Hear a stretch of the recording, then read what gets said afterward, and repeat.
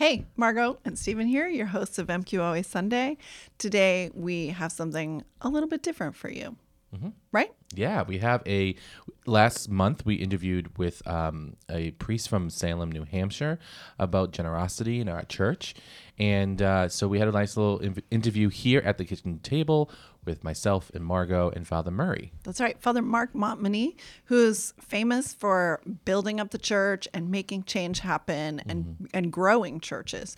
So we learned a lot just in conversation from him and came away very inspired. So we think you will too. So sit tight, enjoy, and we'll see you back here. Yeah, next week with our normal schedule. That's right.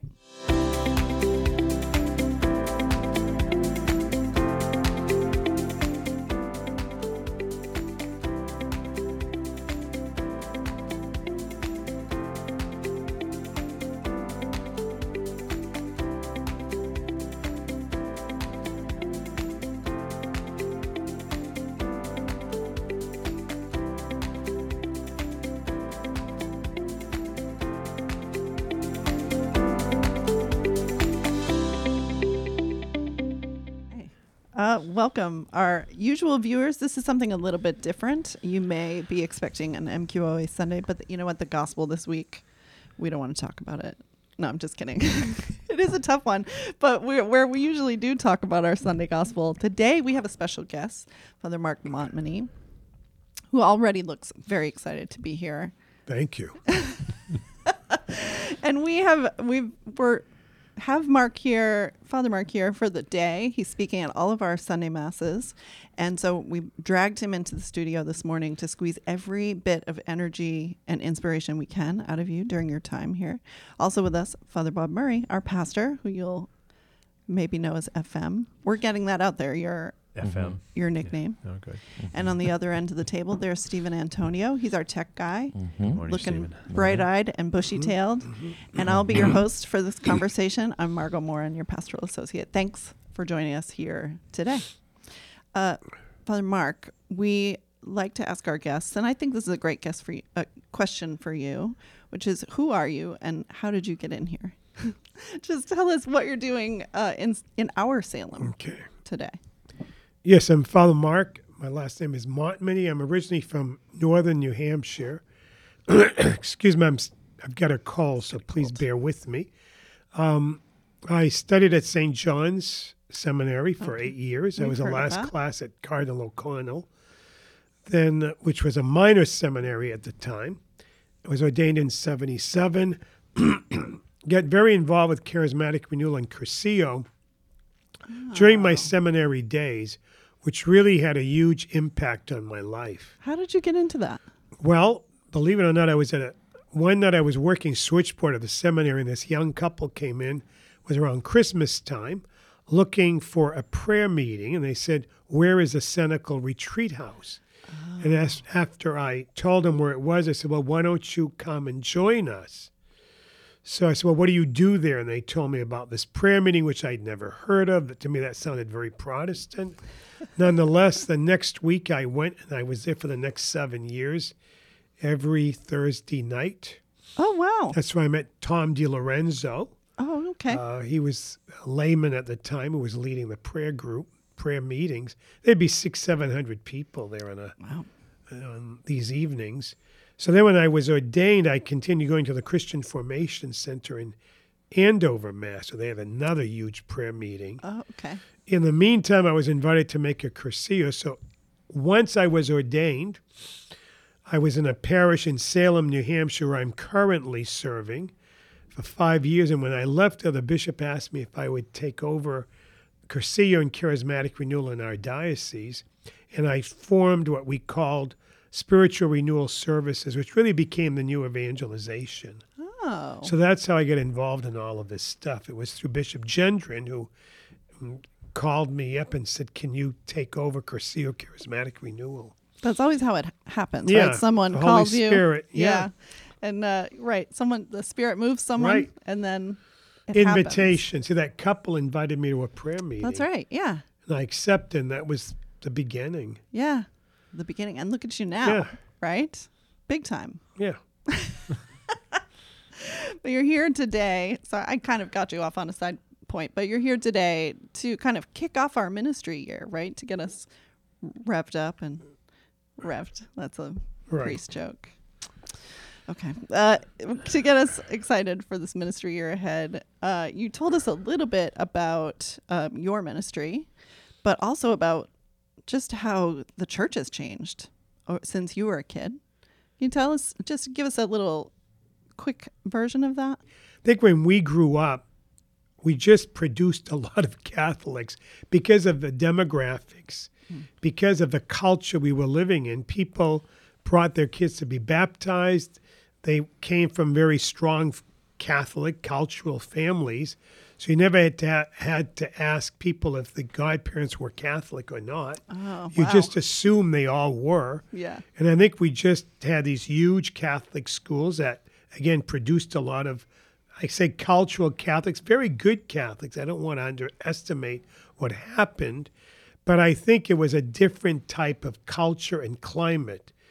In the last 50, 60 years, we've seen that totally transformed, as I mentioned, because of the sexual revolution, Vietnam, the various doctrines and philosophies that have taken over in the Western culture certainly have prevented Catholicism from flowing the way it did 40, 50 years ago. We've become very anti-Christian in our culture, even though we still claim to be basically Christian. We still use God, in God we trust, etc. But really, we don't trust in God. We trust in the almighty dollar. And I think through politics and, as I said, various philosophies, things certainly have been drastically transformed. Sure. I think we can all account Yeah. for that, right? Father Murray, you can too, I bet. Things have changed a bit since the... Since 1988, when I was ordained, absolutely, Yeah. things changed But I tremendously. remember too, you telling a story about someone asked you what your... Oh, yes, right. Yeah, What- that happened, that I was asked, what nationality was I? And I said, I'm Catholic. Because everybody in my neighborhood was Catholic. Right. Yeah. I remember they laughed at me, and my parents said, no, your heritage is Irish Catholic. And so I mean, It's you're Irish American, Catholic. but your heritage is Irish Catholicism. So, I love that. yeah. Yeah, that's... I can't imagine someone saying that now as their first answer Yeah. to what's No. your heritage. Yeah. Things have changed. And you mentioned too in your homily about CCD.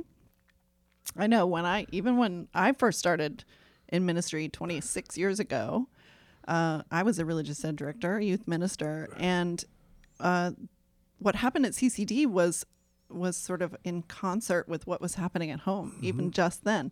Kids were coming from Catholic homes to get a little bit more sort of a formal kind of education in what they were already living, right?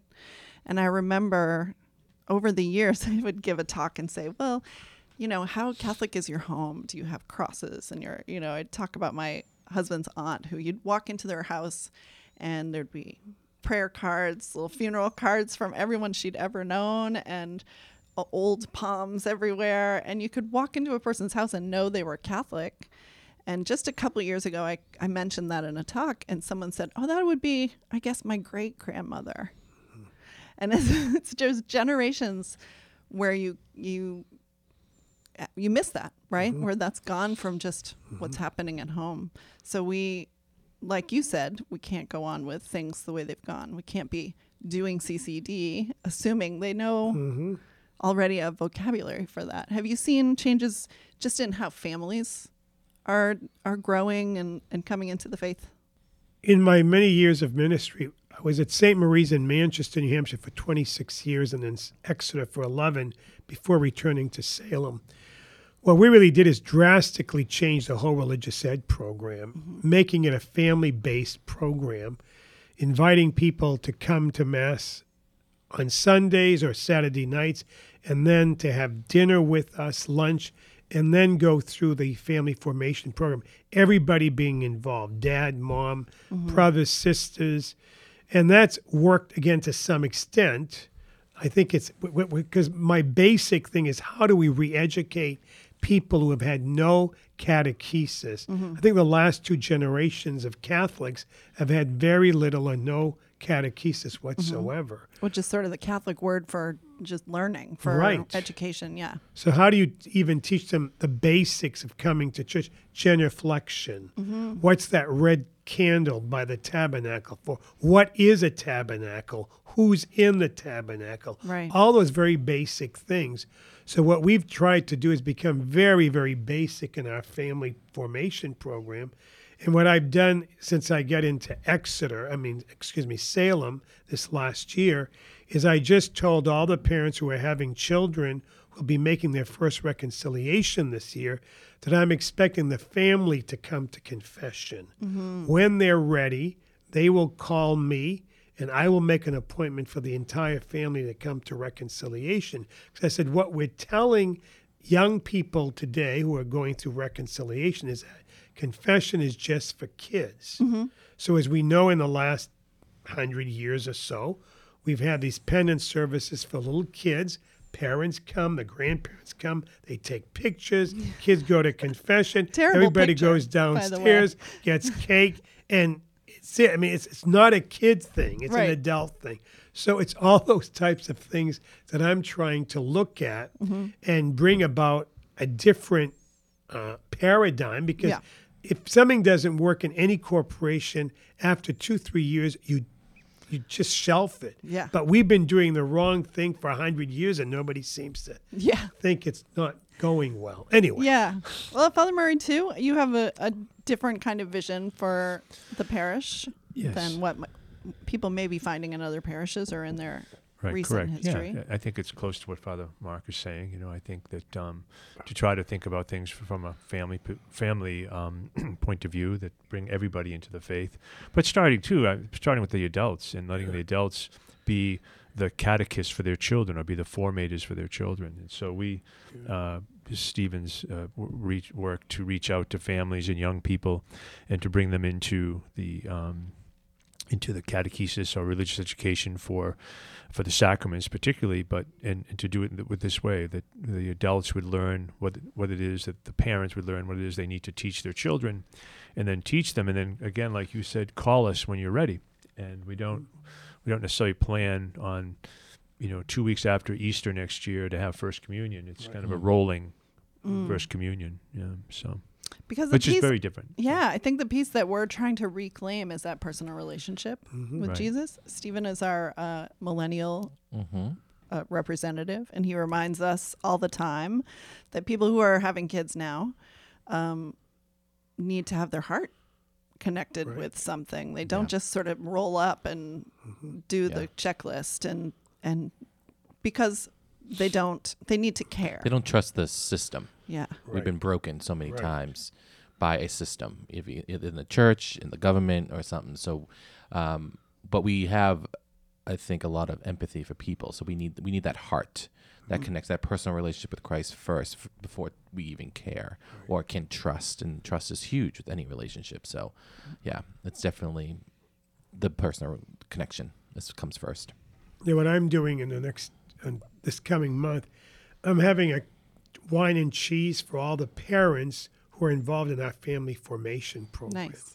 So the rectory one night. And again, it's just my way to connect, because what I tell them when I meet with them is, you guys are calling me father, and they're very polite about it. But if you call me father, let's not be fake about it. I want to be your father. Oh, that's but nice. I can't be your father if I don't know you. Right. Yeah. So again, I know that we're not going to be on intimate terms, but at least if we can get It's together. going to be a very expensive Christmas for you. Right, exactly.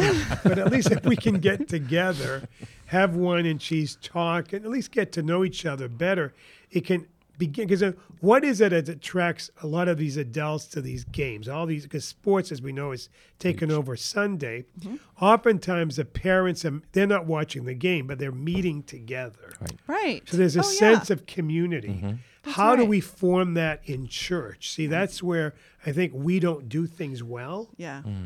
So that's Yeah. what I'm looking at now that I just arrived in Salem. I was able to do that in my previous assignments. Again, not to perfection, trust me.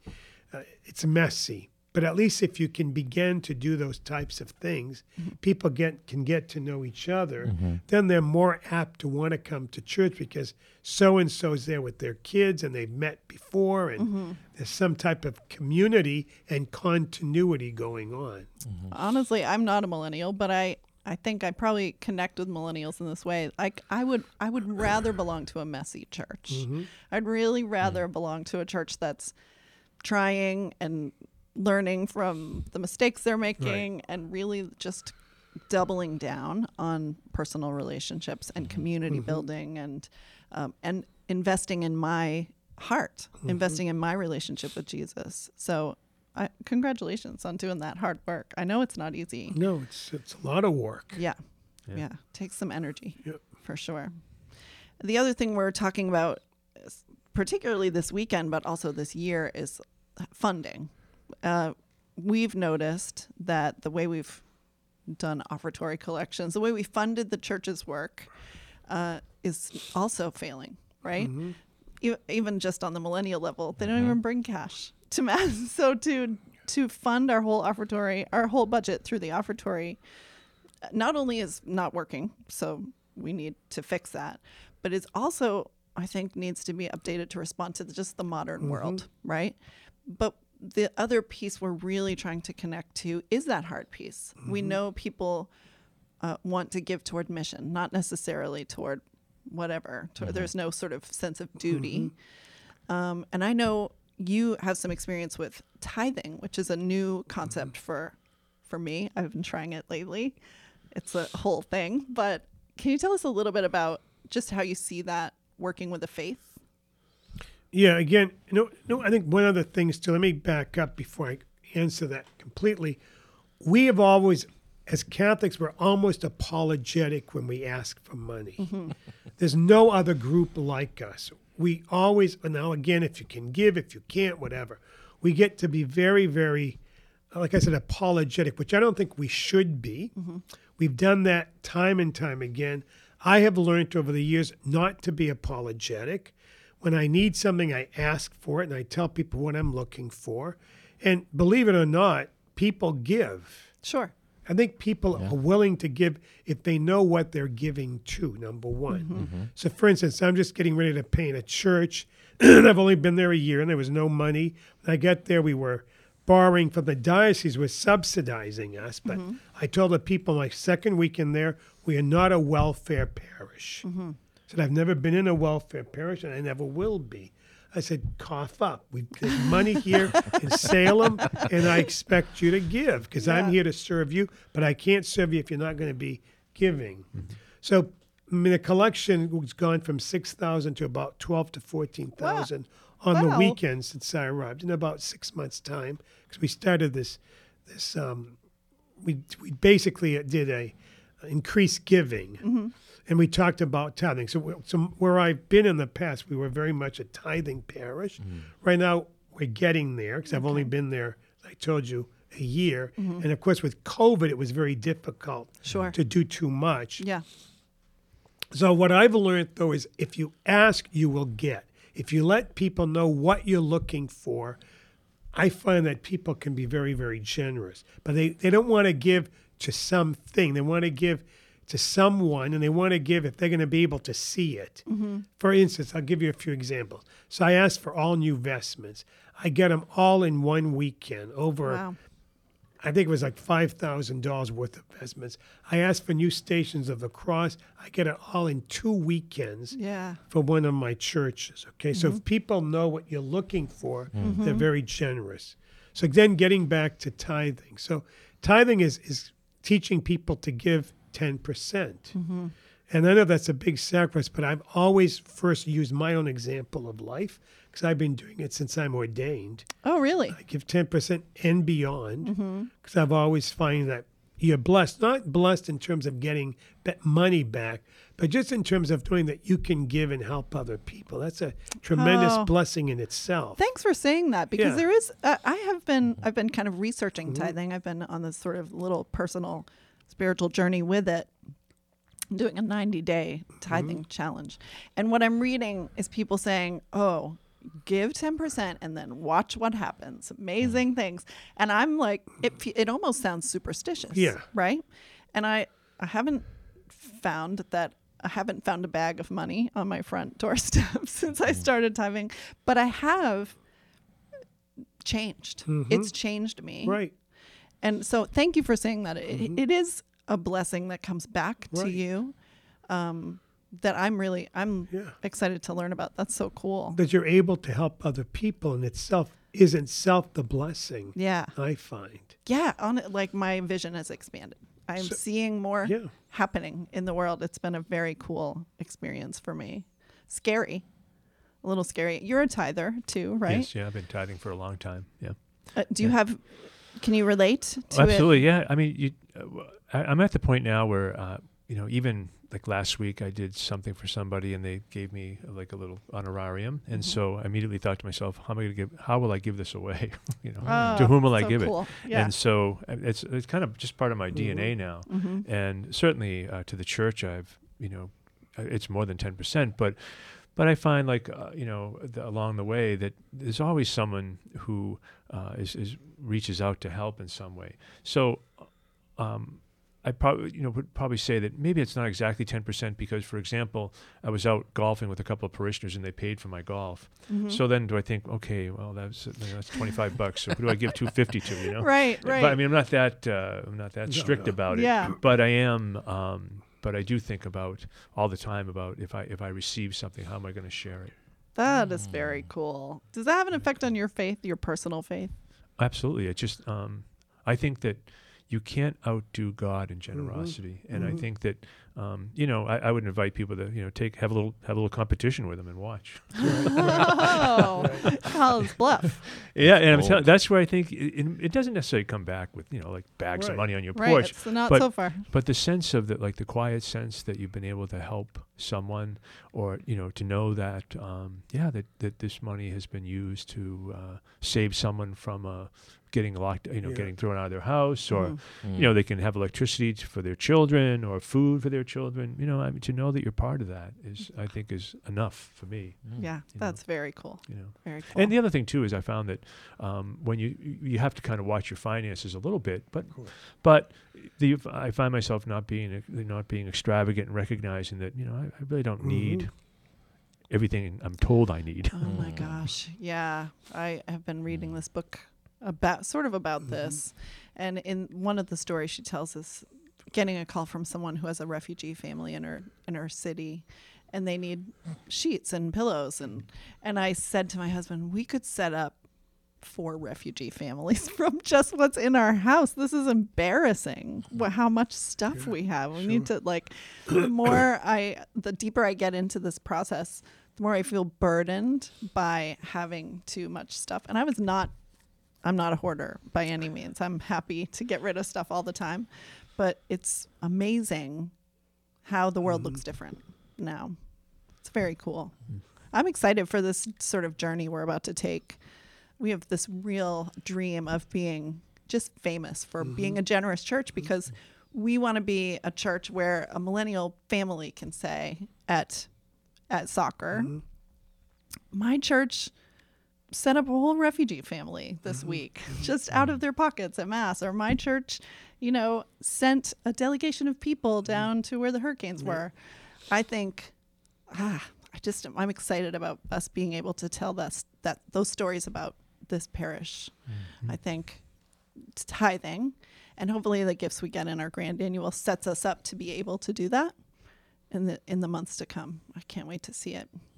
And I think too, if people can get up and witness, one of the things that I've always done when we're doing a tithing campaign is having people get up, give a witness of why they want to give. Because I think that makes a big difference. If they hear it only from the clergy again, it really doesn't move them to tears. But if they hear a young couple, if they hear a young couple get up, or somebody who's been through a difficult time and yet they've been willing to sacrifice, that does move hearts. Yeah. That would move my heart. I think that's what we need to do more and more. I try to always have witnesses, not every week, obviously, but every 4 or 5 weeks I'll have somebody get up and share about something that Christ has done in their lives. I love that. Yeah, and that makes a big difference because people tend to listen to that. Yeah. The other thing I've discovered in this journey is that I've been writing about it for our blog. I'm finding that there are lots of others out there who are already giving this way, which is really interesting. You'd look around the church, you'd not know. You're right. But the more we tell our stories, the more we get to kind of know what's happening out there among us. It's very cool. You know, something, Bob, you said too about, when somebody takes you out and they pay for your golf game. I think part of tithing too is also learning to receive. And I think that's where God can really gift us. Again, now that we're looking for things, but I find in my life, people want to give, and I don't look for it, but part I think is the more you give of yourself, the more you can also receive from others. Oh, that's a great very cool. thing. Yeah. I'm going to be thinking about that this week. This suit I'm wearing is a result of that. Actually, I had a friend who came, who's done well in life, who looked at my jacket and said, "Do you wear that in public?" And so gave me very generously, sat down, wrote out a check, and said, "Go buy some suits." Please, for the love of God, Yeah, get yourself together. exactly right. Oh my gosh. So.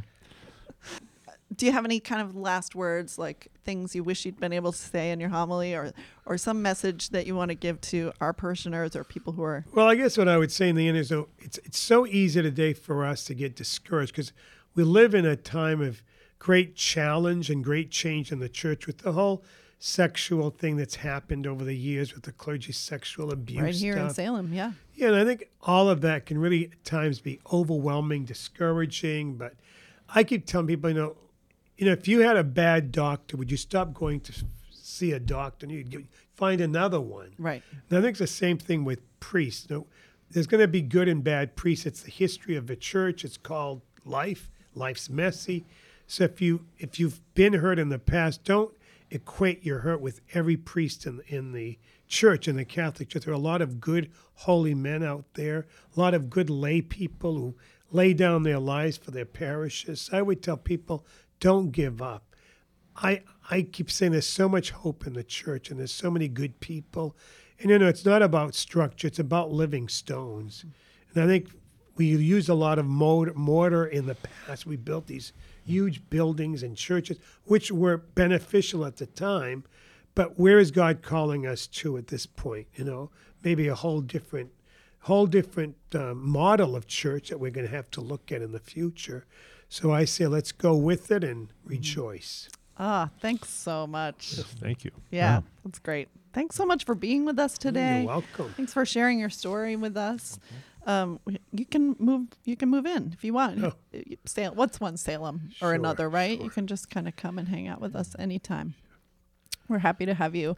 Viewers, listeners, thanks for joining us today. If you want more information about anything that we've talked about today, reach out. We're available. All of our staff are happy to talk to you or send an email, and especially to help you grow in your relationship with Christ. That's what we're here for.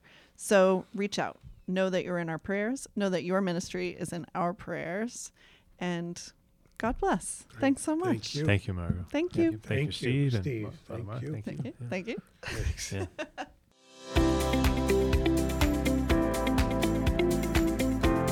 MQA Sunday is brought to you by Mary Queen of the Apostles Parish, located in the historic city of Salem, Massachusetts. Your hosts are Margo Morin, Pastor Associate, and Stephen Antonio, the Director of Family Engagement. The show is recorded in Salem, Massachusetts, and edited by the staff of MQOA. The beta lesson is written by Margo Morin. Find out more about Mary Queen of the Apostles Parish on our website, mqoa.org.